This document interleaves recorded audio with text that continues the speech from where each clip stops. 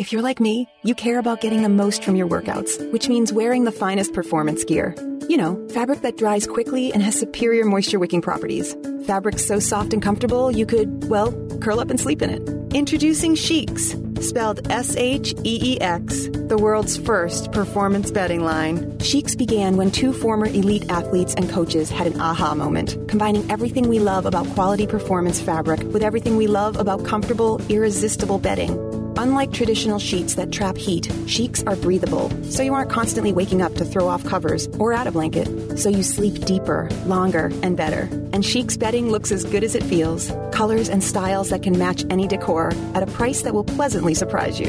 And right now, you can try Sheex for 30 nights risk-free. Just go to sleepcoolnow.com. Use promo code 1212 and get $40 off any sheet set. That's sleepcoolnow.com, promo code 1212. sleepcoolnow.com, 1212.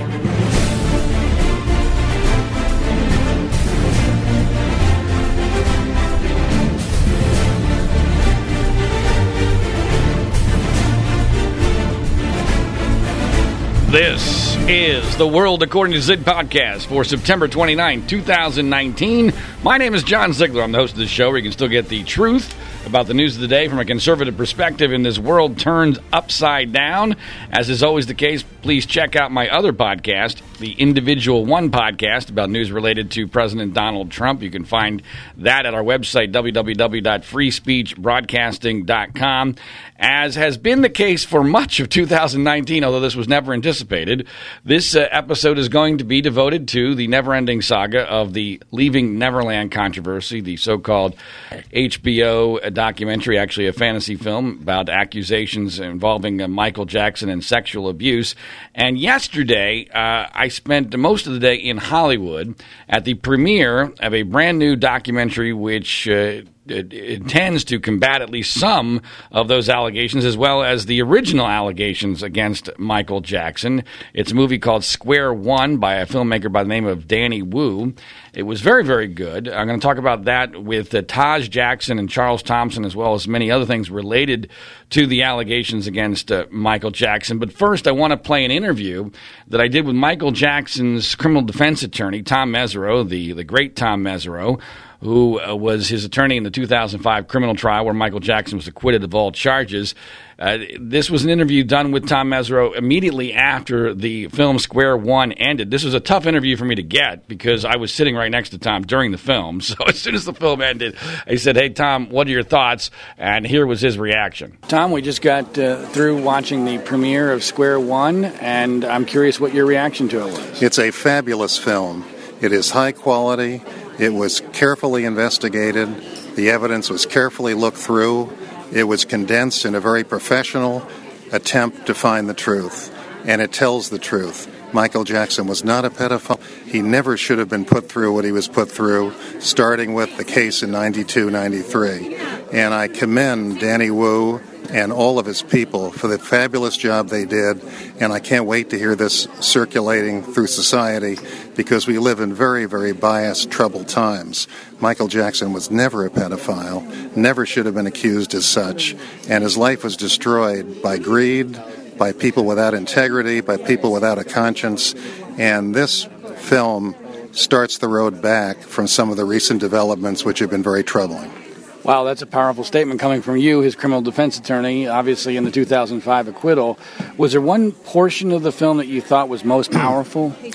Well, I think all parts were powerful because they tied together very well. And the producer, Mr. Wu, obviously wanted to present things in a logical, careful, coherent way. He did a tremendous job in showing the truth. It's not a scattered film. It's not a film that revolves around passion. It's a film that revolves around the facts and the truth and logic. It is a fantastic film. The part that I found most powerful, because it's always been a point of confusion for me, was the settlement with Jordy Chandler. And what I found interesting is that when you see the timeline and you see even just the family tree and everything placed in its proper order, it's actually quite understandable how that all happened. Well, when I appeared the first time I appeared in the criminal case in Santa Maria, California, I gave a statement that addressed that issue. And I made a statement because it was clear that many members of the public were troubled by that amount of money. The feeling was nobody would pay that amount of money if they were innocent. And the fact is, Michael Jackson was the most famous gifted entertainer, perhaps in world history. Michael Jackson could walk anywhere around the world and make a fortune at that point in time. His advisors and lawyers told him this is a drop in the bucket and the bad publicity. It's a sound investment, and he listened to them. They didn't write the check, he did. And he later regretted it. He told me it's the biggest mistake I ever made. I should have fought that case like I'm fighting the one with you, Tom. And I wanted to make clear that this was not something that he did willingly. He did it for many reasons. One, business-wise, and two, if you look at the Bashir documentary, he makes a statement. He says, I didn't want to put my family through an OJ-type case. So there are many compelling reasons why Michael Jackson did this. He was advised to do it. He wrote the check. The advisors didn't. And unfortunately, it was a big mistake. Tom, as always, well said, and always good to see you. Thank you. Same. Good to see you. We'll see you soon. Thanks, Tom. All right, now back live in the studio, and joining us now to discuss this and many other things related to it are two guests we've had on the podcast before. We happen to have a confluence of events that allowed both of them to come into studio today. One has come quite a long ways to be a part of this. He is Charles Thompson, British journalist who's been on the program before. Charles, welcome back to the podcast. Thanks for having me. Speak a little bit. You come all the way from Great Britain. You should speak at least a little closer to the microphone. Okay. There we go. So, and also joining us is Taj Jackson. He is the nephew of Michael Jackson, an entertainer of his own right, and a guy who is working with Charles Thompson on a film that also is related to this entire issue. Taj, welcome back to the show. Thank you for having me, John. All right, let's talk a little bit first about we were all there yesterday watching this documentary. Charles, you were one of the stars of this film. What was your assessment of the documentary? I thought it was very good. I was a bit worried because I found out like 4 days before the premiere that my interview had been used to form the narration of the film, and I thought, oh God, so if people hate it, that's going to bounce back on me, you know. So, but I was very, very pleasantly surprised considering how quickly it was turned around. Danny made this film in maybe 2 months or something. With like zero budget, and what he produced was so professional and so compelling. And as Tom said, it's very coherent, it's very logical in the way it lays out the evidence and the timeline. And I thought it told the story fantastically. It's possibly the best that story's ever been told to date. Taj, before I ask your direct opinion on the film, and I know you also like it, I'm curious if you could just talk a little bit about Tom Mesereau, because I think it's important that people understand, and you and I discussed this in a different way the first time we did a podcast interview when Leaving Neverland first came out. There's a great misperception about this concept of a Jackson family machine. And I think that people presume that, well, Tom Mesereau is like still being paid by the estate and that he's spending his Saturday watching this documentary film because it's part of his job or something. That's completely false. I mean, Tom had no real reason to be there. He's not being paid by the estate. The acquittal happened 14 years ago. He's a very busy guy. He could be doing whatever he wants, and instead he's spending – by the way, there were several films before this film. He spent a lot of time there. He wasn't showboating. He really just truly believes in Michael Jackson's innocence. So I'm curious if you could just kind of further that thought. Yeah, I mean, you said it best, but I think with Tom, you know, Tom's the man of integrity, and he fights for injustice. And I think the thing is that he saw with my uncle how the media treated my uncle and how, you know, the narration is. And our family so respects Tom because, yes, he's not on any payroll, magic payroll or whatever. He's doing this on his own time, his own dime and everything like that in terms of getting to where he needs to get to, the interviews that he's done. And we're just so grateful for them because he doesn't need to be doing this. As you said, it's 14 years later, but Michael Jackson wasn't just a client to him. I think that's the thing that is important. I think the important part to me is there is no Jackson machine, and then with regard to as you unfortunately know so well, but most importantly, I think a lot of people just presume, well, a high profile attorney, they represent that person regardless of whether they're actually guilty or not, and absolutely that happens. But Tom Mesereau, and I've gotten to know Tom pretty well over the last 5 years that I've known him. We've done several interviews together, met. He's helped me on the Penn State Paterno Sandusky case. And this is a guy who truly 100% believes in Michael Jackson's innocence, period. This is not an issue of reasonable doubt. Exactly. And I have to say, and this might be the greatest compliment to the movie we saw yesterday, and you know this, Taj, because when we first met, I was still in the skeptical category. After this whole Leaving Neverland fiasco, it has driven me much more towards Michael Jackson's total and complete innocence. But I was still, before yesterday, I was probably at about 98%. I'm now at 100%. Yeah. I'm at 100% that Michael Jackson never sexually molested anybody, and I feel incredibly confident about that. And it's largely because I had a few pieces of the puzzle that still didn't quite fit. I'm a guy like Mesereau and I get along very well because we think similarly. We're very logical people. And I need all the pieces to fit for me to feel totally confident. And the part of the film, as I referenced in my interview with Tom there after the film was over, that fit all the final pieces to me was the timeline of the settlement. Did you have the same kind of reaction? I mean, I know you obviously were already in the 100% innocent category, but could you give us your thoughts on that? No, and I think that's what Danny did so well, was that because that is the lingering thing. That's the thing that when Leaving Neverland first came out, when we would give our facts of why this was not true, people's reaction would always be, oh, well, what about the settlement then? That was always their go-to, kind of trying to be a mic drop, for them. And so I'm so happy this was addressed because we knew what was the truth in that way and what, in terms of my uncle having pretty much his back against the wall.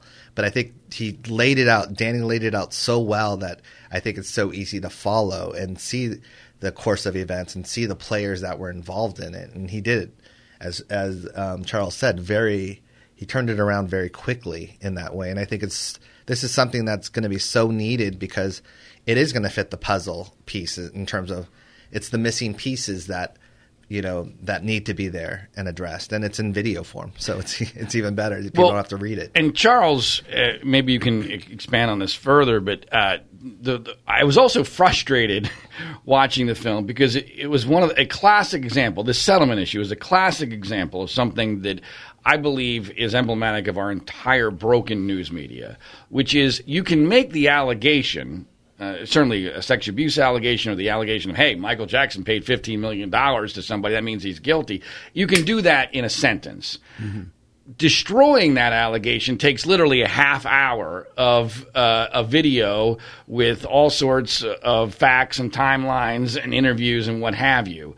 As a journalist, talk to us about how frustrating that is, because I've dealt with this in my own life and the battles I've fought, where the truth is far more complicated than the lie. But the lie can win in this era because we don't live in an era where context and truth really matters. Yeah, I think it's always been a problem, particularly with tabloid media or with television media, because in a television report, in a magazine, you can write a 5,000-word feature. On TV news, you've probably got 3 minutes to tell your story. At best. Yeah, so if you're trying to tell a complex story in that window, that's often very difficult, and it often is not achieved. You saw it in the trial itself, the 2005 trial, where somebody would come in and would make allegations, and those allegations would be splurged out all over the papers and all over TV. And then Tom Mesereau's cross-examination might take 5 hours. And that would be a very meticulous cross-examination where he would piece by piece take out little bits of their story.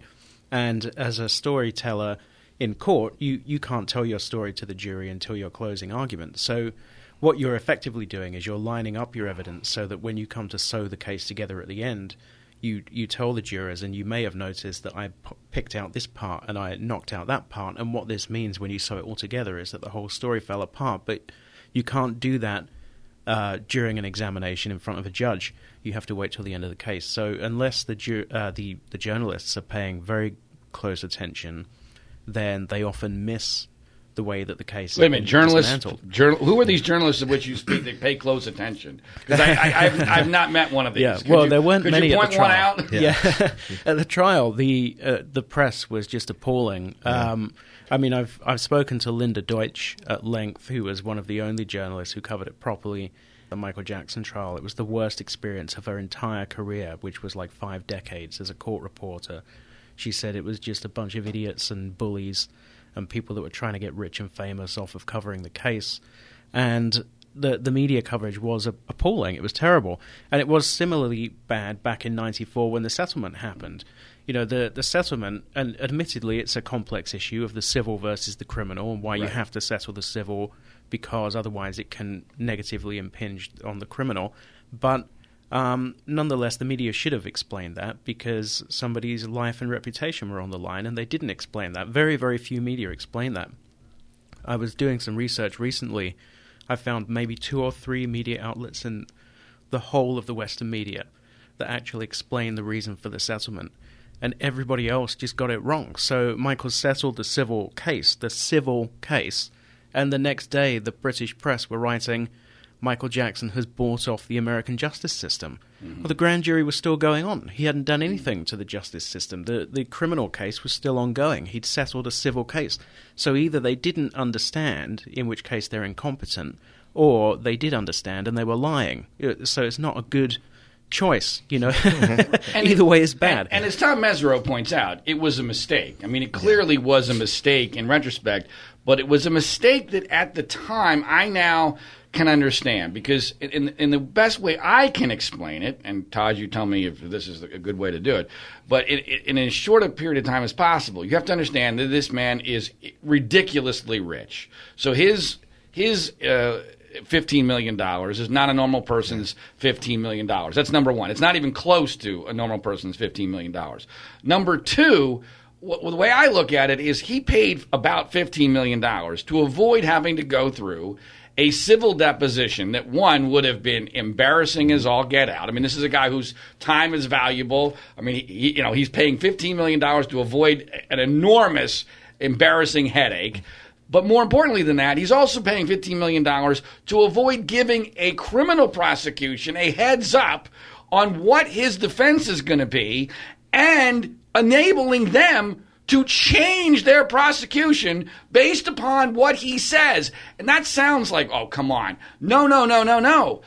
I am someone who is a big believer that in these kind of cases, dates and places are everything. And as soon as he gives where he was on any particular date or whether he was at a particular place or whatever, now the prosecution can craft their case around what he has already said under oath. And they did in the 2005 trial. If you needed the evidence, they did that. They discovered that he had an alibi in the 2005 case, and then they changed all the dates on the charges. They changed the dates on the charges. Right. So what I have found is most of these cases, and I truly believe we saw this in Leaving Neverland, all these stories are reverse engineered. And to reverse engineer a story, you need him on the you need Michael Jackson on the record, because once you got him under oath, you can do whatever you want. And so in my mind, I'm like, well, crap, that was absolutely worth $15 million if I'm Michael Jackson. Does that make sense, Taj? Yeah, it does. You guys also have to remember that he was on tour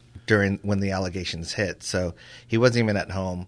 And he was, I mean, I don't want to say how much he made per show, but this, I don't want to sound egotistic, but this was a drop in the bucket in that term. It might have been 2 or 3 shows worth of whatever for the headache. In his mind, I can totally see where, well, crap, why wouldn't I do this? Why wouldn't I do this? But I can tell you that he was adamant about fighting it during the beginning in that way. And that's... I'm wondering, Taj, and this is something you and I have talked about before, but I was thinking about it on the ride home from watching the movie last night, and it deals with the settlement. I have found in defending a lot of different types of people in my career, mostly to my negative self-interest, that innocent people are the most difficult to defend. Yes. And it occurs to me that if there's a theme through from the beginning of this whole thing all the way through Leaving Neverland, and we talked about this with Wade Robson, where you guys, and I say you guys meaning the Jackson family, the Jackson team, you guys have consistently, and I believe it's because you think Michael is innocent, have consistently not snuffed out or destroyed potential data points when they occurred, not realizing that over time they could create enormous damage. Do you agree with that, for lack of a better term, criticism? Yeah, definitely. I mean, we were always taught not to address certain things in terms of don't give it, legs or don't give it attention and stuff like that. And I think that is one of the reasons why my uncle has this false reputation in a way, because the media ran wild for 20-something years spreading whatever they wanted to spread. And this year was probably the first year that the family was aligned in terms of, no, we got to defend this and we got to let the truth come out. Well, now there was no choice. Really, we got back against the wall. Right, right. I mean, but for many, many years, from 1993, 94, all the way through Wade Robson going on Today's Show, there has been a lack of urgency. Yeah. You agree with that? 100%. It was more of the old school versus the new school, and I say that in terms of my parent and my uncles and aunts. They just grew up a different way in that they grew up that if you ignore it, it'll go away. And that's not the case with social media now. And so they were kind of learning so that when this with Leaving Neverland came, they were okay. They had seen that this Wade character from 2013 popped up again, and because I went after him in 2013 on Twitter and everything like that, and I was told to slowly back out because no one was believing him, and I should have went in. It is a tough debate, and I understand both sides of the debate. And what I meant by innocent people being the most difficult to defend is they tend to think, well, the system will work. Yeah. People aren't going to believe this, and I keep telling people, you don't understand. The system doesn't work anymore, especially in this realm. And the truth does not matter. And if you don't search and destroy immediately any fact, not just an allegation, but any fact that can be destroyed, you got to do it immediately. Because if it sticks, then people create a narrative in their head, I was I don't want to call myself a victim, but I mean, lack of a better term, I was seeing the 2005 prism through the same concept. I mean, I was an LA talk show host at KFI, and in my mind, the settlement, well, there's got to be something there. He has to be guilty, so therefore this allegation must be at least somewhat credible. I agreed with the verdict because the prosecution was crap, but even then I was like, they must just not have been able to prove it. He must have been able to get away with this somehow. And so, I'm somebody who, likes to look at the facts and the logic, and I'm open to every other side. My gosh, people who aren't that way must have been, of course he's guilty. He paid $15 million. Exactly. And the interesting thing, too, is overseas, when my uncle was overseas and we were with him, he didn't even realize what the American press, the damage that they were doing to his reputation. He believed in they would never believe this about me for everything that I've done, for all the charity that I've done, and slowly but surely, months after months, he was starting to get reports from people and people panicking, saying they're doing a number on your reputation. And I think that added up as well to it. I think he really trusted that his reputation, that people wouldn't believe it. And he underestimated Current Affair and those kind of networks and hard copy that had a field day with it, and I think that was to his detriment. Now, I want to talk with you guys about the film that you're creating. It's partially why Charles is in town. But a couple more things about Square One. Yeah. My antennae went up very strongly early on in the film because there's a scene involving you, Taj, and one of my least favorite people, a guy by the name of Jim Clemente.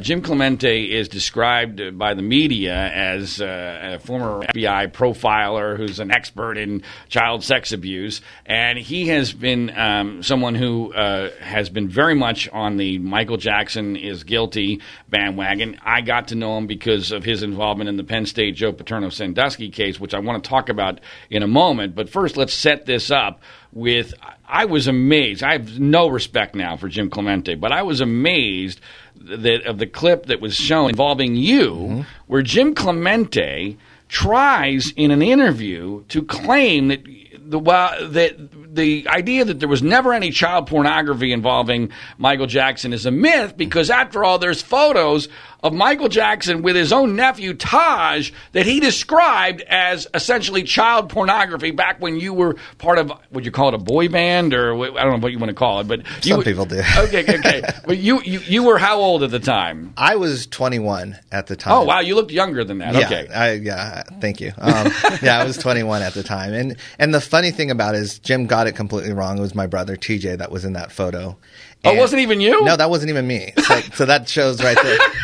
That's so classic Clemente. Yeah, and so but what I was, and you'll see with the clip in terms of if you watch the movie, which everyone should. I normally am more composed in interviews. I was really upset and angry because this is a memory that I have. I don't have a lot of memories, and my memories of my uncle are sacred to me. And now this guy has dirtied up this memory that was an incredible memory, because we were at the Stranger in Moscow set, and that's when we did the photo shoot. And I was just like, I was so lucky to be there in a way. I'm like, oh my gosh, he's taking his break time to shoot a photo shoot with us. And to be clear, this was a photo shoot for an album cover. It was a single cover, yes. Yeah, okay. Yeah. And the way he describes it is like Michael was like pressuring us to do stuff and this and that, and it was quite the opposite. We trusted him, and we wanted to do something more edgy, and we knew he had the perfect people. Obviously he probably has the best photographers, he has the best makeup people, whatever. Right. And there's lots of people around. It's very public. I mean, yes. This is there's nothing. And we're proud of the pictures. Like, that's the thing too. It's like, it's not like we ran. It's not like we didn't know what was happening. Like, oh my gosh, what was this or whatever. And there's nothing pornographic about it. No, it's absurd. I mean, it's completely ridiculous on his face. I think the thing is just in terms of, I mean, I don't know Jim at all or whatever, but it was the giddiness that bothered me more than anything. These people, it's like they lose all integrity, and it's about like a personal attack on Michael Jackson. Well, I do know Jim. Okay. So let me just take a second to talk about Jim. When I started in the whole Penn State Paterno thing, Jim got involved because the Paterno family hired him to try to thread this unthreadable needle that Jerry Sandusky is guilty as hell, but Joe Paterno did nothing wrong. And it backfired horrendously, partially because Jim is not very good at what he does, and he's usually a media darling. The media loves Jim. Yeah, he's a consultant on this TV show Criminal Minds, and he's also known as a sex abuse victim himself. That's a huge part of his persona. And I naively, and I hate myself for this, presumed, wow, he must really know what he's talking about. And I presumed he was legitimate and credible. And so I had numerous, exceedingly long conversations with him. I met him on the set of Criminal Minds, where we got together because I was about to go on the Today Show to discuss the case. And I stupidly really respected where he was coming from. I was presuming he was a true expert. What I have since learned is that he doesn't know crap about anything, and he's a blatant liar. Yeah. He has lied about evidence, he has lied about me. He has claimed on Twitter that he and I never even met, which I'm like, what are you talking about? You introduced me to the entire cast of Criminal Minds. I mean, this was an event he tweeted about at the time, and one of the things that always struck me, because we talked about in this, because it was the same subject matter, the Jackson case, and he would brag to me, and I took it seriously at the time, that he was actually in the room when the infamous examination of Michael Jackson's genitalia took place, and he claimed that it was a match. And now I've learned that the whole match theory is complete crap. Yeah. And Charles, you tell me that that's not even accurate. Tell me why you... Jim Clemente was absolutely not in the room when that examination took place. It's one of many completely fabricated stories that he told about the Michael Jackson case. He touts himself as an expert on the case, but every time he opens his mouth, he gets it wrong. One of the stories he took... Well, he touts himself as being an expert in body language. So he said that because he's such an expert in body language, when he watched the Martin Bashir documentary and he saw the interview of Michael Jackson and Gavin Avizo sitting next to each other, he could tell instantly that Michael Jackson was sexually abusing Gavin Avizo. Well, this is interesting because on Gavin's own account, Michael Jackson had never sexually abused him at that time and did not do so for another year. So Jim Clemente's body language expertise is at odds with the accuser's own story. And then he also claimed that during the 2005 case, Gavin Avizo gave an accurate description of Michael Jackson's genitals, which is a complete and utter fabrication. Not only did he not give an accurate description, he didn't give a description. He said he'd never seen Michael Jackson's genitals until he forgot that story and then said he had and then got the description wrong. He was on the stand and he said he had no idea that Michael Jackson suffered from vitiligo and he assumed that his whole body was white.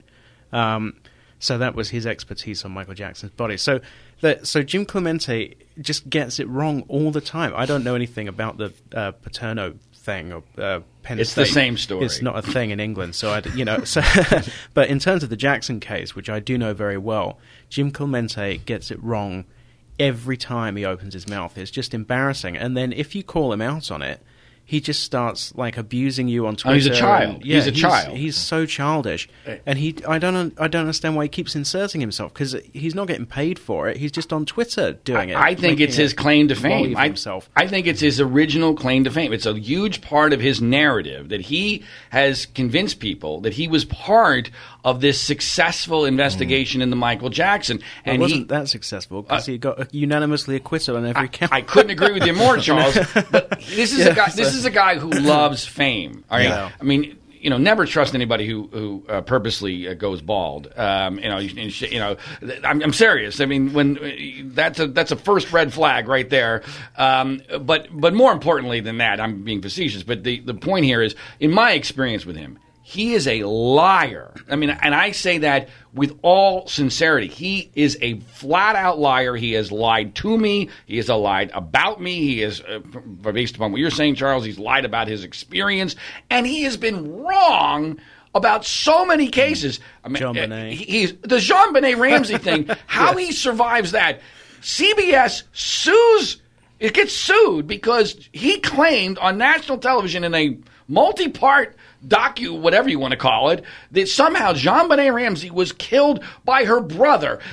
My 7-year-old daughter knows that's utterly impossible based upon the basic facts of the case. They settled the lawsuit. I know the lawyer that was involved. Clemente was absolutely wrong, and yet Oprah Winfrey still takes this guy seriously. Yeah.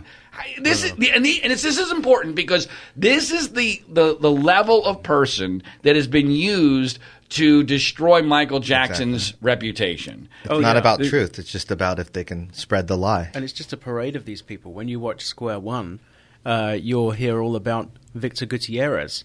And there's another one. And the story of the Michael Jackson allegations is just a parade of these people who make their name and their career and their fortune off of touting themselves as experts on Michael Jackson.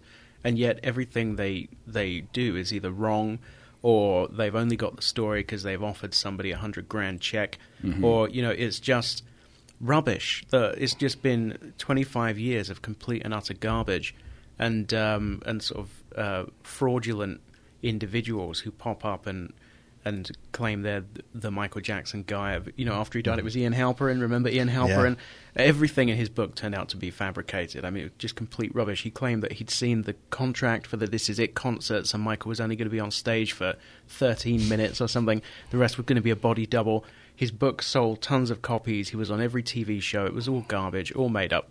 it's just one after the other, and now there's that loony from the National Enquirer coming in. To Charles's point, and taking that out of the direct and making it into the bigger picture, one of the things that Square One really does a good job of illustrating, and this is an incredibly important point that I know Taj agrees with, people need to change their entire perception of everything that happens around Michael Jackson, because he was a unique magnet and target.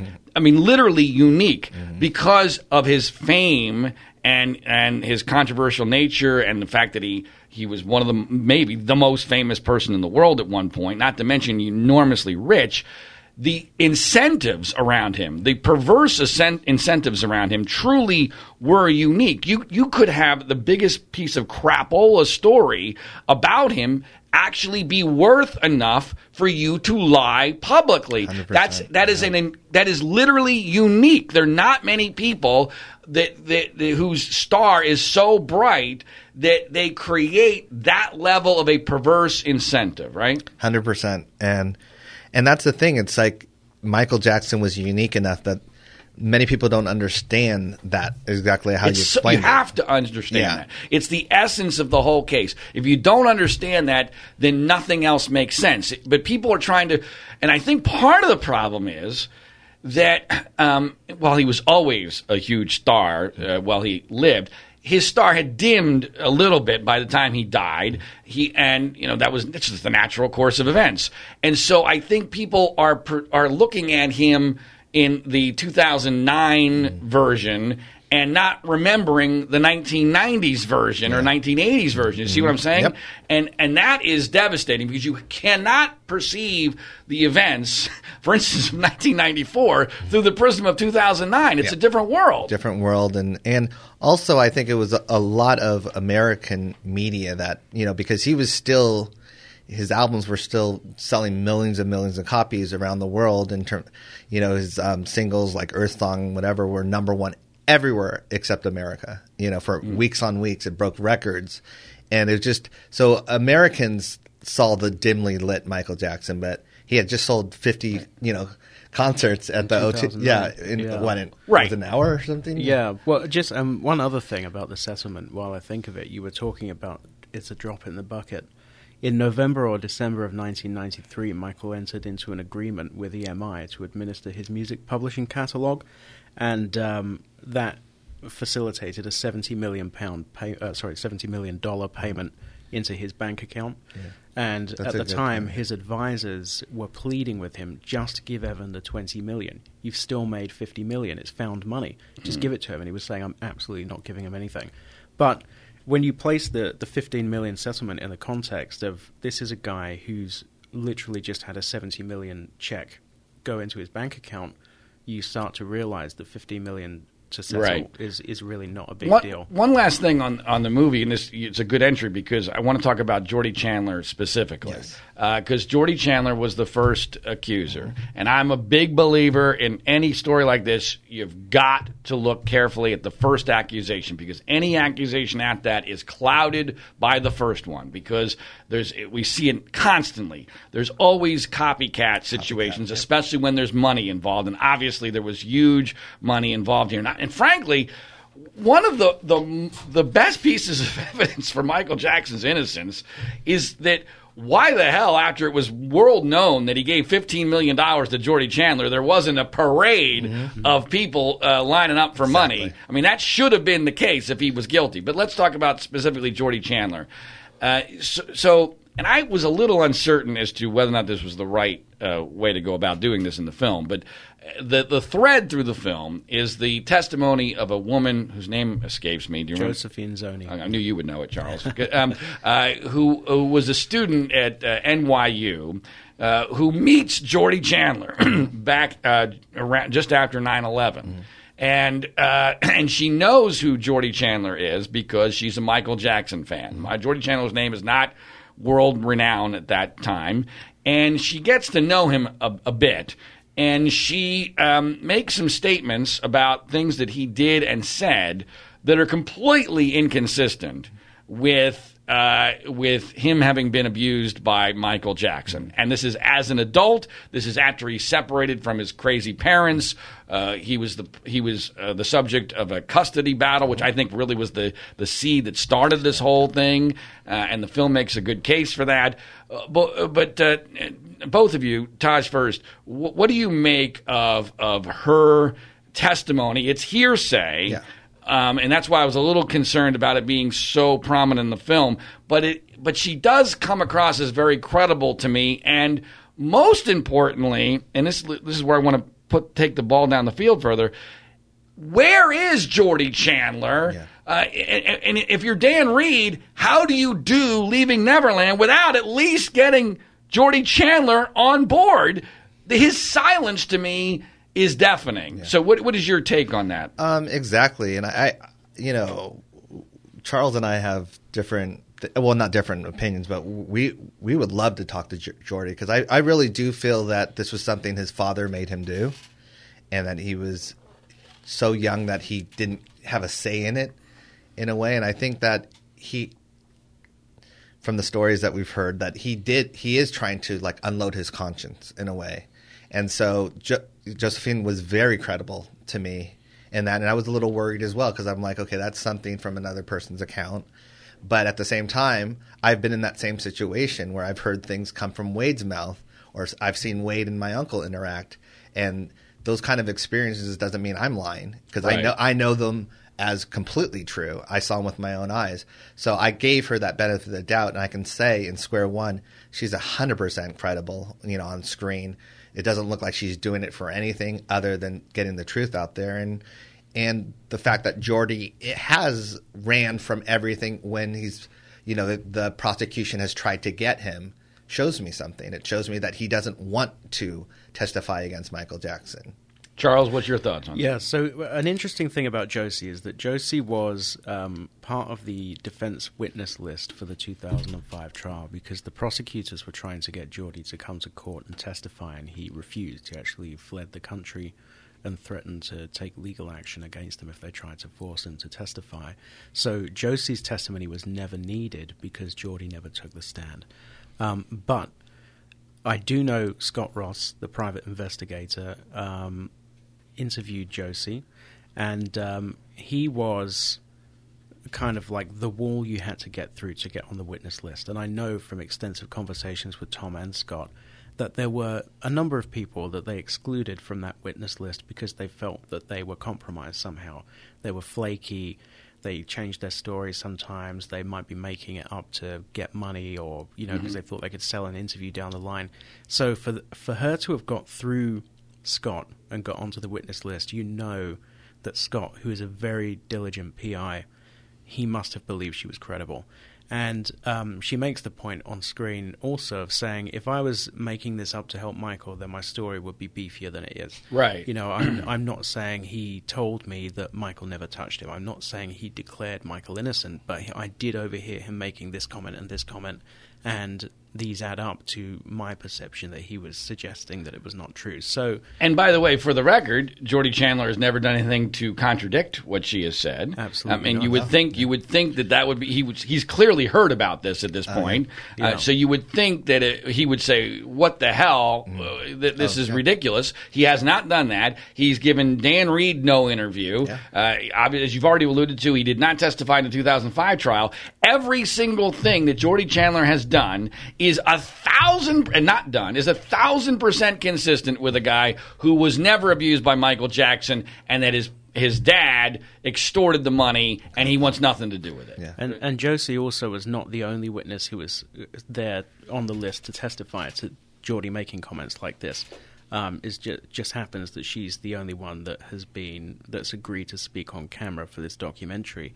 But there were multiple witnesses on the witness list had Geordie testified that the defense had ready to call in and say that he'd made consistent statements that he'd not been touched. He didn't believe Michael was guilty. Now, Charles, the reason why you're in town here in Los Angeles is that you and Taj are working on another film that's slightly different than this Square One. What can you tell us about that? Well, it's no secret that back after Leaving Neverland was announced, the ridiculous media firestorm happened, that Taj launched a crowdfunder to try to make a documentary to counter what, the perception that's given by Leaving Neverland is not a fact-by-fact attack on Leaving Neverland. It's not, to give an oppositional view on that documentary in particular. It's just to tell the story from the other side. Geordie, Arvizo, Wade and Jimmy, and also just the wider context within which all of those cases happened. And so I guess maybe 2 months ago, Taj contacted me and asked would I be willing to work on the documentary with him, and I, of course, said yes. And so that's why I'm here. Yeah, and I think for me, the most important thing is I think a lot of this, the lies, the reason that they've had the legs they have is because my uncle was kind of so mysterious to people. Mm-hmm. And I think that's one of the things that my film is going to address. You're going to really get to know who Michael Jackson was, what he stood for, what were his insecurities and all that stuff, because it's almost like humanizing him. Because to me, he was my uncle. He was a human, but to other people, sometimes he was larger than life, or he was just, whether you want to say unique or a freak. People call him whatever they want. People were groomed, and I was one, who were groomed into believing almost anything about him because he was otherworldly. And some of that was good, and some of that was bad. But it fit. It was an incredibly easy narrative to sell to even rational people, because you're thinking, well, he's so weird. Yeah. The fake news about the sleeping in an oxygen chamber to the Elephant Man bones. Yeah. So the narrative has been – and, I think one of the things with my uncles, he never fought those because he always thought, oh, well, they're talking about me, so it's great, But now – We're kind of seeing the repercussions of that. Well, let's talk a little bit about where things are with Leaving Neverland. Mm-hmm. I have to get your reaction to them winning an Emmy for Outstanding Documentary. It's knowing how things work, because it's very similar to the music industry. It's like those things are kind of bought and paid for, especially knowing that HBO is one of the biggest sponsors of the Emmys, and they had their record-breaking year. And they have the most voters of any station. Exactly. As well. Yeah. And so it's like it's kind of rigged in that way. It's almost like the father giving the son the award, almost like that bought it for the son. And it's like, oh, great job. And it bothers me because I'm hoping the public sees through that in a way, just like the Rotten Tomatoes thing that I kept trying to pound because someone brought it to my attention in terms of it mysteriously disappeared. The audience score disappears right before voting starts on the Emmys, and it reappears after we make all this noise right after the voting ends in terms of so they didn't want the audience score affecting voters, because voters probably would have went and said, well, let's go on Rotten Tomatoes and look to see what the audience thinks. And so all they saw was a 98% critic score, 97 or whatever. And so it did influence the people that didn't maybe were on the fence and like, I don't know what to think. And so they see a 98 or 97. They're like, oh, okay, I'll vote for it. I'm wondering, Taj, if the Emmy is emblematic of a larger reality. There's several larger realities. One is the insane media bias against your side, or I guess our side at this point, since we're all in this at some level. That's one. But there's another part of this that I don't even know how much I can talk about publicly, but based upon my conversations with people directly involved in this, I have described what's really going on here as kind of a Game of Thrones, ironically enough, since this is an HBO show. That what's really going on here has nothing to do with Michael Jackson, that it's a Game of Thrones corporate battle. That the best way I can describe it is the scene from Untouchables with Sean Connery says he puts one of yours in the hospital, you put one of his in the morgue. And that what HBO did with getting Leaving Neverland the Emmy was essentially a further escalation of this Game of Thrones battle. Do you agree with that assessment? Yeah, definitely. I think it's just laughable, though, to be honest. I mean, because it was one on creative merit, and I think just seeing that documentary with there's nothing creative about that in terms of it wasn't. Oh, it was a horrendous documentary. Yeah. Michael could be guilty as hell, and it would be an absurd. It was an embarrassment to documentary. Exactly. It's journalistically atrocious, in every conceivable way. There's no balance or objectivity. There's provable lies contained within it. And it's just atrocious. Reshoots that were 18 months apart in terms of where they pretend to have the same clothes and almost... Yeah. It was shot like a fictional film, in my opinion. And I believe, Charles, do you agree that if the lawsuit that the estate has against HBO is successful in getting the outtakes, that this whole thing's going to blow up? I think that may very well be the case. Yeah, I think what will be very interesting also is if they are able to obtain under discovery or disclosure the text messages, the emails. I think that will be very difficult because of the Journalist Shield law. But if they're able to, then I think you will get a very interesting insight into what was going on behind the scenes, because this is clearly a hatchet job. With no journalistic integrity at all. And as you say, there is a bigger picture going on here, which is very difficult for any of us to talk about because, well, it just is. I can't even say. I can't even explain why.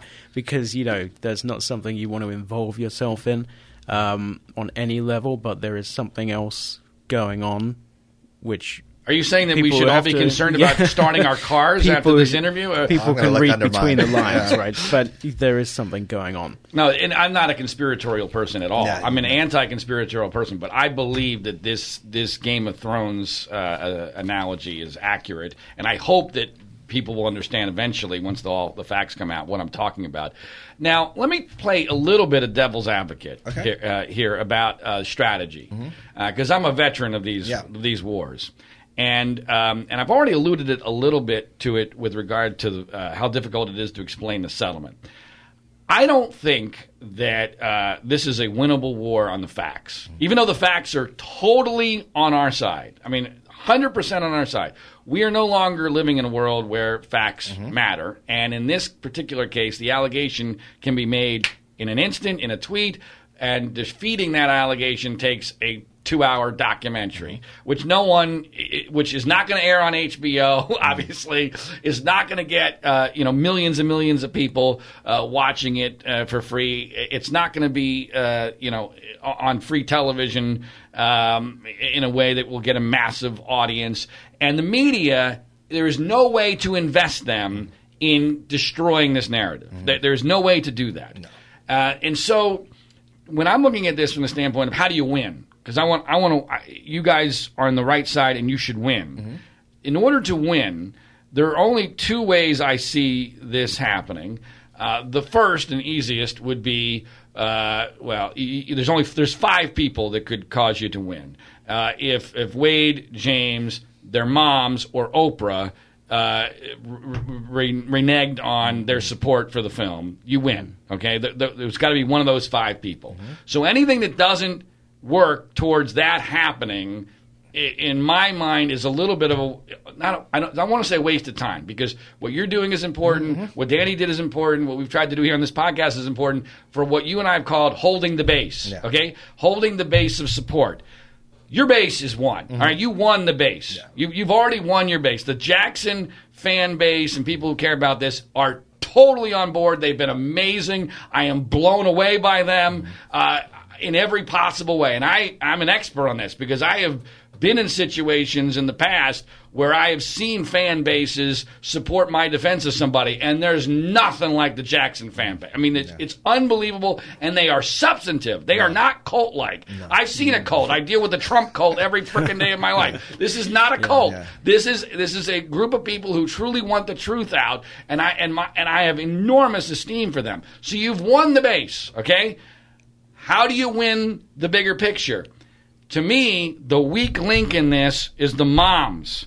And the reason why the moms is the weak link is because the media can always rationalize anything a victim does. Doesn't matter. There is absolutely no way. It's literally impossible now to pin a victim down and prove they are lying. Wade Robson is the perfect example of this. Because, my God, If Wade, my whole thing on Wade is, if Wade is telling the truth, we might as well just throw out our entire judicial system. Yeah. It is all irrelevant because this guy is the most easily discredited person I've ever seen in my life.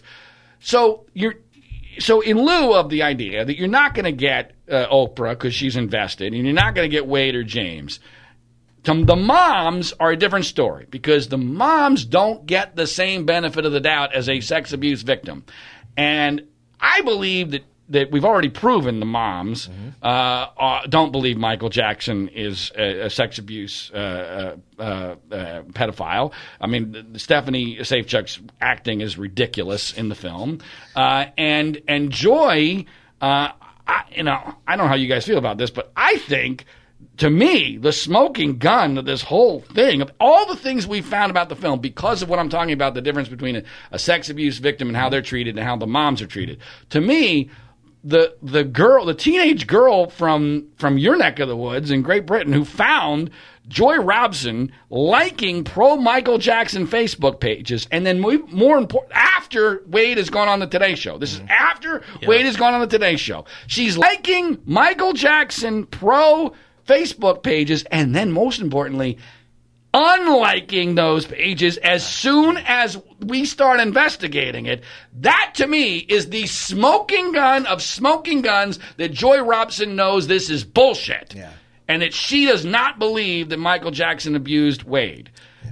First of all, I talked a long time there, but what is your that's a fascinating, insight, because that's something that we didn't think about, or at least I didn't think about in that way, because I have memories of Joy. I have memories of Joy being at Havenhurst, after my uncle passed, and telling me firsthand that her biggest fear was losing contact with the family, and so I have different memories of Joy.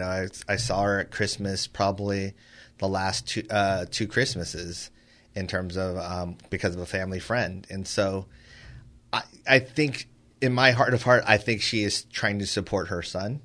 I don't think she fully believes it, but I also think that she's always been in love with Michael Jackson, and that's not something that we've made up. That's something she used to tell people around her that, and in my opinion, Joy is the weak link.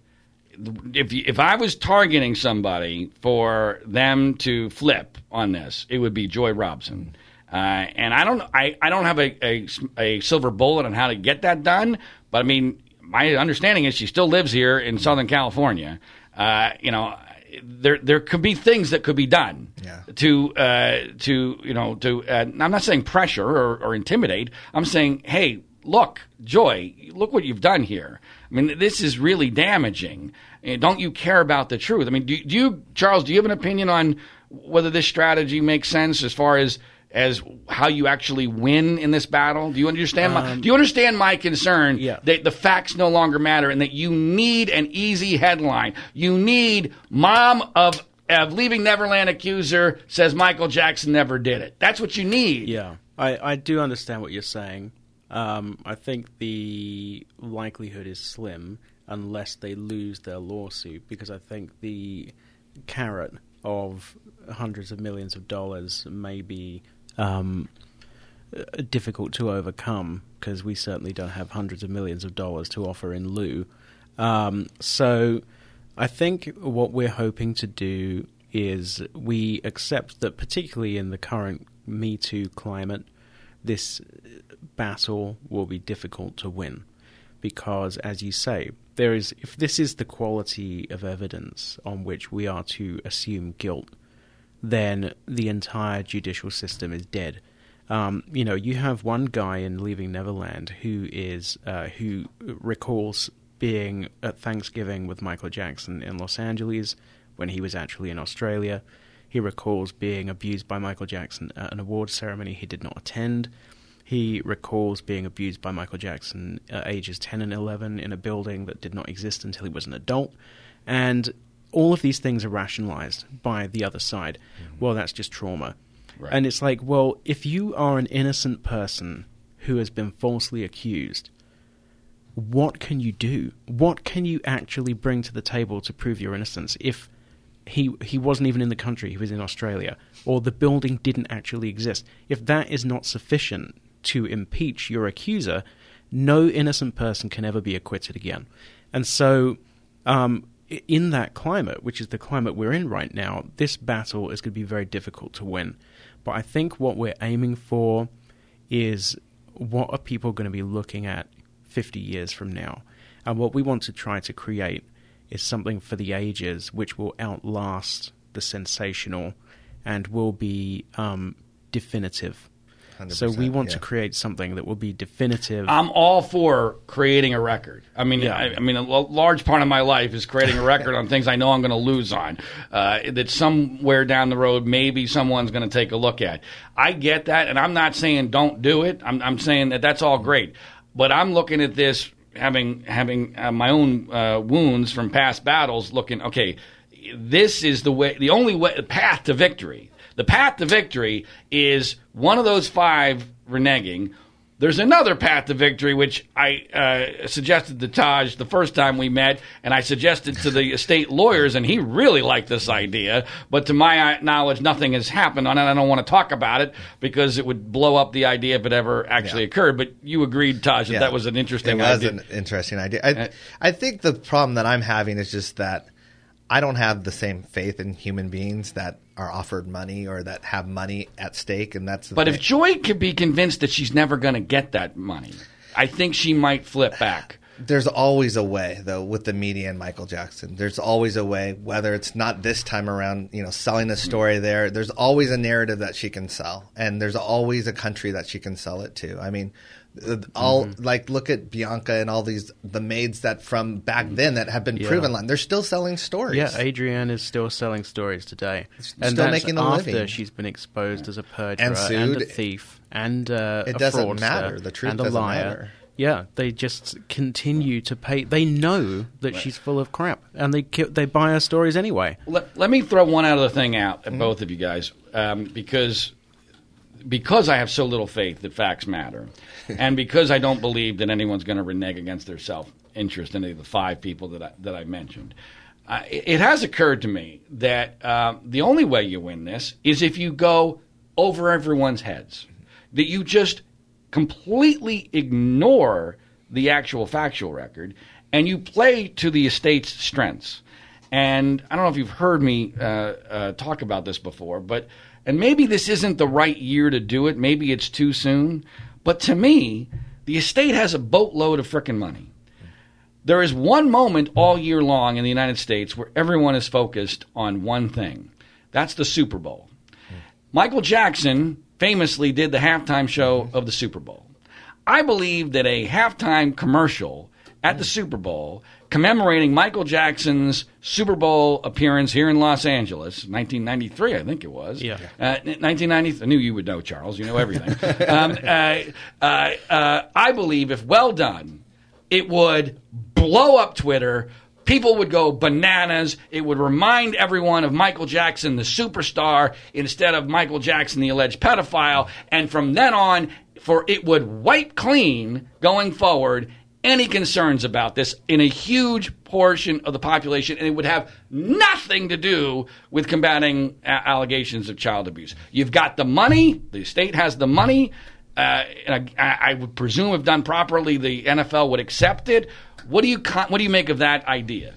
Well, you said the NFL would have to accept it, and I think that's where public pressure would come into play. And I think, what I've learned is that when it comes to my uncle, things aren't fair in that aspect. I mean, and ideally, I would love to hear that and be like, okay, well, that's they'll play fair and all that, but I can hear the outcry. I can hear people complaining. It won't even be public pressure. It'll be media. It'll be manufactured media pressure. That was why Michael got banned from so many radio stations, albeit briefly after leaving Neverland. It was not a public thing. The public was saying, put it back on. But it was the media manufacturing this ridiculous fake controversy, which was all just this microcosm of middle-class white woke journalists all writing for each other. You know what I mean? And it's like, who's outraged? They're all just quoting each other about how outraged they are. It's like, where are the actual people? If you look on Twitter at every opinion poll, he's winning it. But an even better indication, by the way, is look at Dan Reed's Twitter feed. He never gets more than a dozen or so retweets. Oh, yeah. No one cares. I know. That's so funny. And he's really furious as well about the backlash, and he really can't take it at all. It's so funny. But Yeah, he gets like no Twitter engagement. He gets like 3 likes on his posts, you know. The thing with Dan that bothers me is that at first I thought he was just naive, like he was taken in a way, like maybe he believed it, but now he started to learn the truth. But the more he talks and the more interviews, I feel like he helps structure it and the narrative. Well, he is their literal PR spokesperson. That's what I mean. The more he talks, I have never heard of a documentary filmmaker being the person who is there to explain the inconsistencies in their persons. No, that's not the way this works. You go back to the source. Hey, James, what about the train station? Hey, Wade, what about Grand Canyon? That's not your job, Dan Reed. Exactly. And what I find from a psychological perspective fascinating is that Dan Reed is defending his film as if it is a fictional film. Like for instance, I'm not a huge fan of Star Wars because I think there's a lot of continuity issues in the progression of Star Wars, and it's almost like he's George Lucas defending why Luke Skywalker doesn't know that the princess is his sister. It's all part of his imagination. So in other words, if he can explain it, it's inherently legitimate because it's all part of his own imagination. You see what Well, the other thing that's fantastic about the way he defends himself is that he's like Mr. Magoo because he tries to avoid tripping over the flower pot and then falls in the fish tank. You know what I mean? So he clearly has not done much research about these guys. He knows even basic stuff like what's in their witness statements. He doesn't seem to care. Yeah, he doesn't know. It doesn't matter to him because it's not part of his fictional film. It's so bizarre because it's like he can't. It's like he's got blinders on, right? So he can't anything you tell him. So if he defends the train station thing by saying, "Oh no, that's because Jimmy was still being molested in 1995," and you go, "Well, under oath in his witness statements, he says he was never touched after 1992," he just ignores that. So it's almost like his film now supersedes the sworn testimony.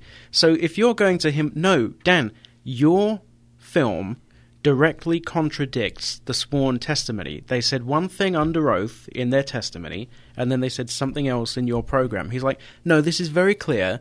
It says it in the program. It says it in the program that he was still being molested. And you go, no, but that's not the point. The point is what he says in the program is not what he said in his testimony. But if you're George Lucas and it's Star Wars, what's in Star Wars is all that matters. Exactly. But Star Wars is fictional. Yeah. I think you guys get where I'm going with this. Yeah. All right. We're running out of time here, so give me your last thoughts, synopsis, where you think we're headed with all this. I'll start with you, Charles. Where do you think this is all going? Okay, firstly, Square One is out next Saturday for free on YouTube, and I believe will also go onto Amazon Prime, so definitely check that out. In terms of what's coming next, we're starting work now. I'm here for the first week of work, and we're moving in a positive direction, and I don't know what I'm allowed to say, so you'll have to ask Taj. But do you think... I'm looking bigger picture, though. Do you think Michael Jackson ends up winning this battle? I think that 100 years from now he may have won. I think a year from now we may not have won. But, that's just the same as many people throughout history. Michael compared himself often to Jack Johnson. I'm viewing this very much through the Jack Johnson prism. 10 years after he died, he still had not won 20 years. But 100 years later, we now have the books, we now have the documentaries, and we can see what really happened to him, and we understand. And so I think we're not looking for a quick fix. We want to win the war rather than the battle, and that's what we're attempting to do. Taj? Charles, you said it very well. I think that's exactly what it is. And I want people just to know who my uncle was. I think that's the thing that is missing in this equation, because when you know someone or you feel that you know someone, you tend to – it's easier – obviously to defend them, but it's also easier to understand them. And I think my uncle was one of the most misunderstood people in the world. Well, I really appreciate you guys coming in. Thank you for the work that you're doing and being tireless in defending the truth in this matter. You both deserve an awful lot of credit. Charles, I got to ask, how the heck do you know all of this? I mean it's a walking encyclopedia. You are an encyclopedia of this case. How did that happen? Well, now we're going to extend the show now. So now I'm looking for a short answer. Okay, so I used to be like the de facto Michael Jackson correspondent for a newspaper in the UK called The Sun. I did that for a couple of years, and then I wrote about Michael for the Huffington Post for a while. So I have a history of covering Michael, and right. I do have a very in-depth knowledge of particularly the trial. Through my work back then. And then I went off and worked in newspapers and did nothing about Michael Jackson for the best part of time. But, yeah, so that's where my knowledge base comes from. Well, thank you very much. You have a huge, as we saw last night, you have a huge fan base. People love the work you're doing. And Taj, you've been amazing as well. And so please keep in touch and keep up the great work. Thank you as well, John, because I know how it is to just get rocks thrown at you, for defending, Michael Jackson. And it's a hard job to do, and you've never wavered from the truth in that way. And I appreciate it. So thank you. Thanks, guys. Cheers. Two other stories that I want to talk about before we end this episode of the World According to Zig podcast, one of which actually is somewhat related because it's under the realm of false allegations and victimhood nation. But it's astonishing to me, although not all that surprising, that it has gotten so little attention, especially since the story took quite an interesting turn. I'm referencing a story involving a radio talk show host in New Orleans at WWL radio station, which is a very famous radio station in New Orleans. And the host by the name of Seth Dunlap. And it made news this week because Dunlap was planning on suing his station because his station's Twitter feed responded to a tweet. I guess they retweeted a tweet of his asking whether or not it's because he's a fag. And Dunlap is openly gay. And obviously this is an insanely inappropriate tweet, especially from someone's employer.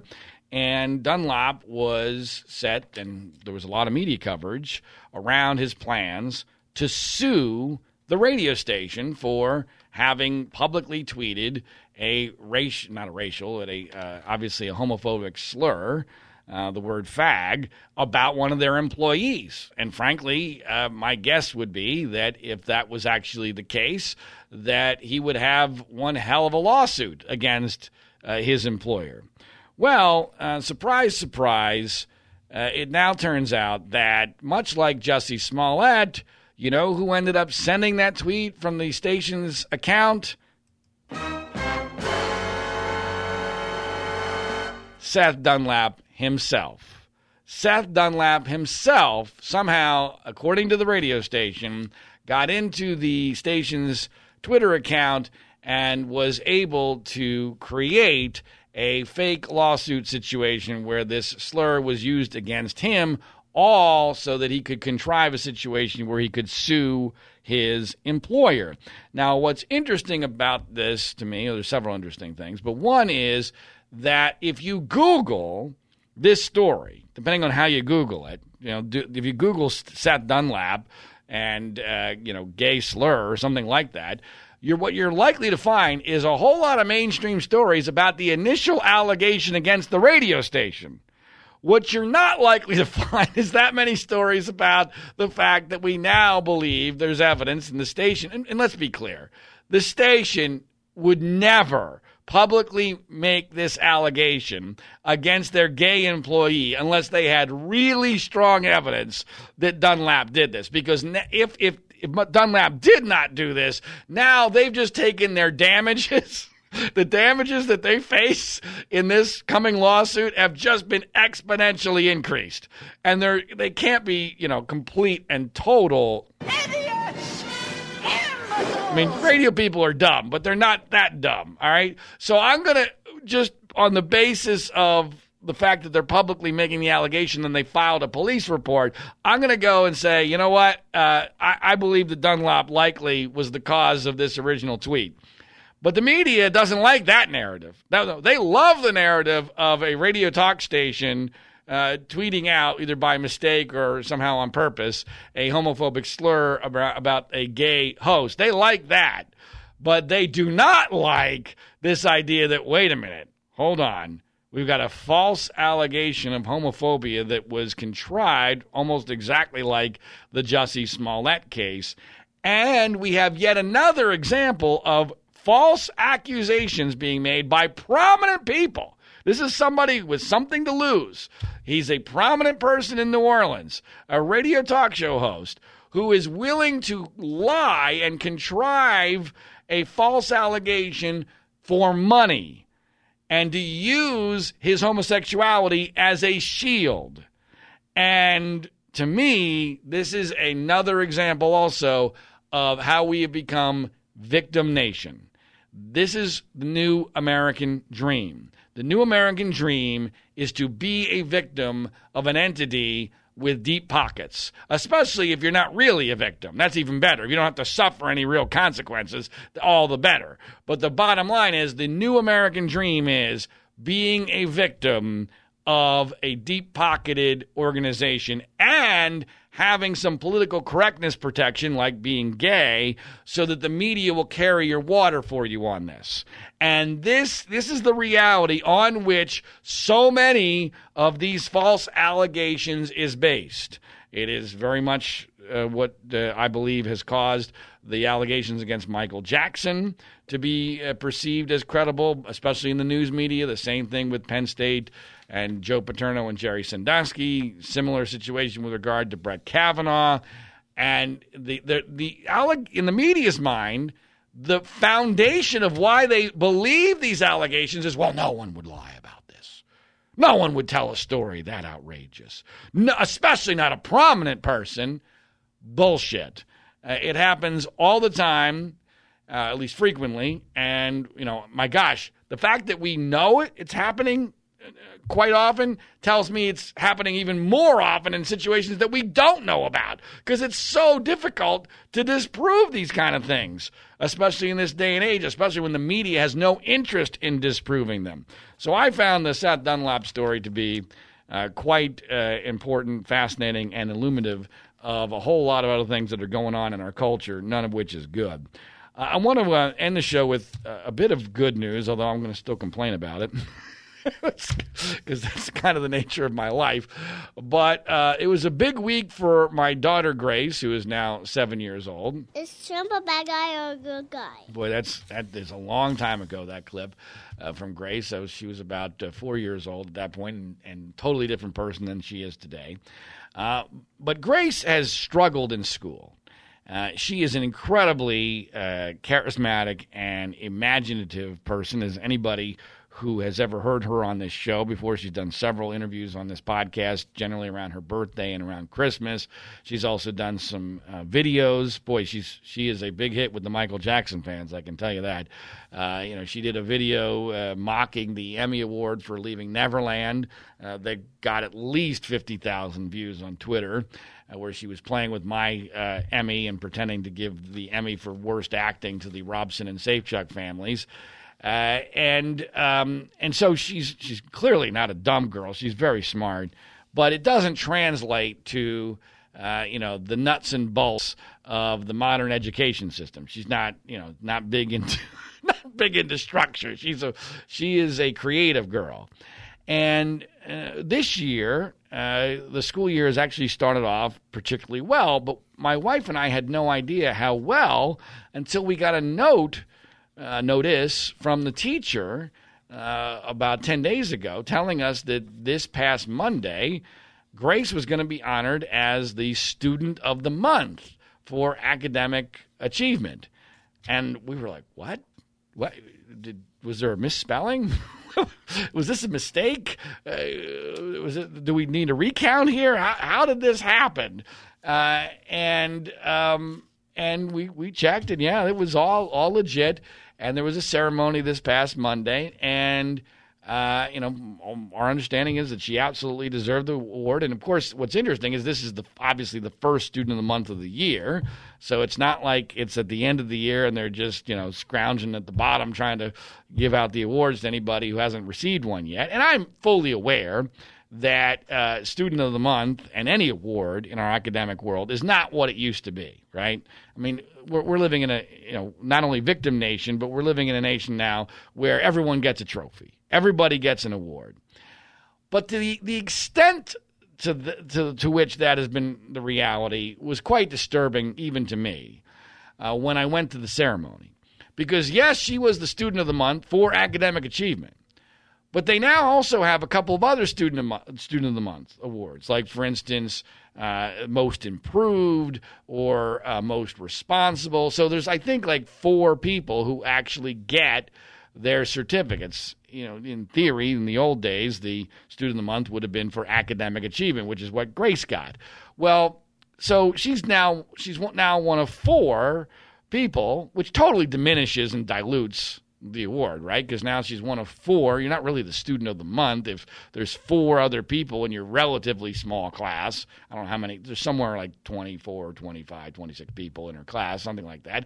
So if you do the math, what obviously is going to happen is that by the end of the year, every single student will be honored in some way as Student of the Month, whether it's for the academic achievement or the Most Improved or character trait of the month or Most Responsible, whatever it is, everyone's going to get one.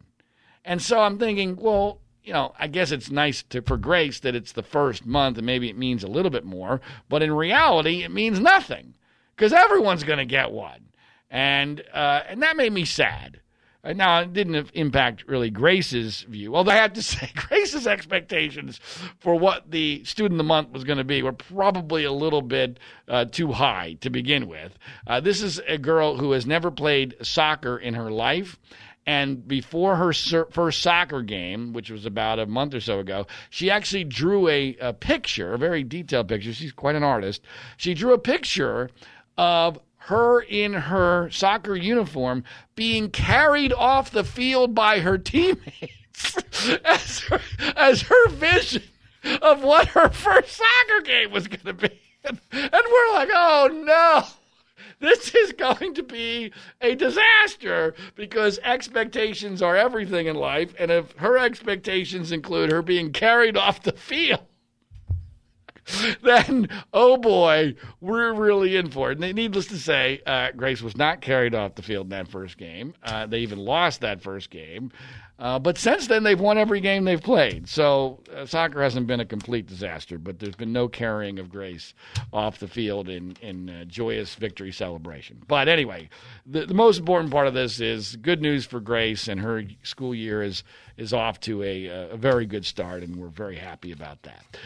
Once again, thanks to our guests, Todd Jackson and Charles Thompson, and great work to them in continuing to try to fight for the truth in that whole saga, which I'm sure we'll continue to cover in the weeks and months to come here on the World According to Zig podcast. This is always the case. I only ask 2 things of you. Number 1, please make sure you share this via social media, Twitter, Facebook, word of mouth, what have you. And number 2, if you're one of those people who sleeps, and when you sleep, you use sheets, please pay attention to this important message. Our website is www.freespeechbroadcasting.com. Coffee? Oh, thanks. How did you sleep? Ugh, like a baby. I don't want to get out of bed. Ever. These sheets are incredibly soft. What did you say they're called again? Performance bedding by Sheets. Performance bedding? Yeah. They're made from super high-tech performance fabric. They're incredibly breathable, so you're not waking up at night throwing covers off and then an hour later throwing them back on. Huh. No wonder I slept so good. Since I started using Sheets, I sleep like a baby. No more sweaty nights for me. No? Well. Well, I like them because they're soft. They feel like, silk. Performance fabric, huh? Maybe we should, I don't know. Try them out again. Comfort and performance for better sleep. That's Sheeks. S-H-E-E-X. Sheeks. Try Sheeks for 30 nights risk-free. Go to sleepcoolnow.com. Use promo code 1212 and get $40 off any sheet set. That's sleepcoolnow.com, promo code 1212. sleepcoolnow.com, 1212.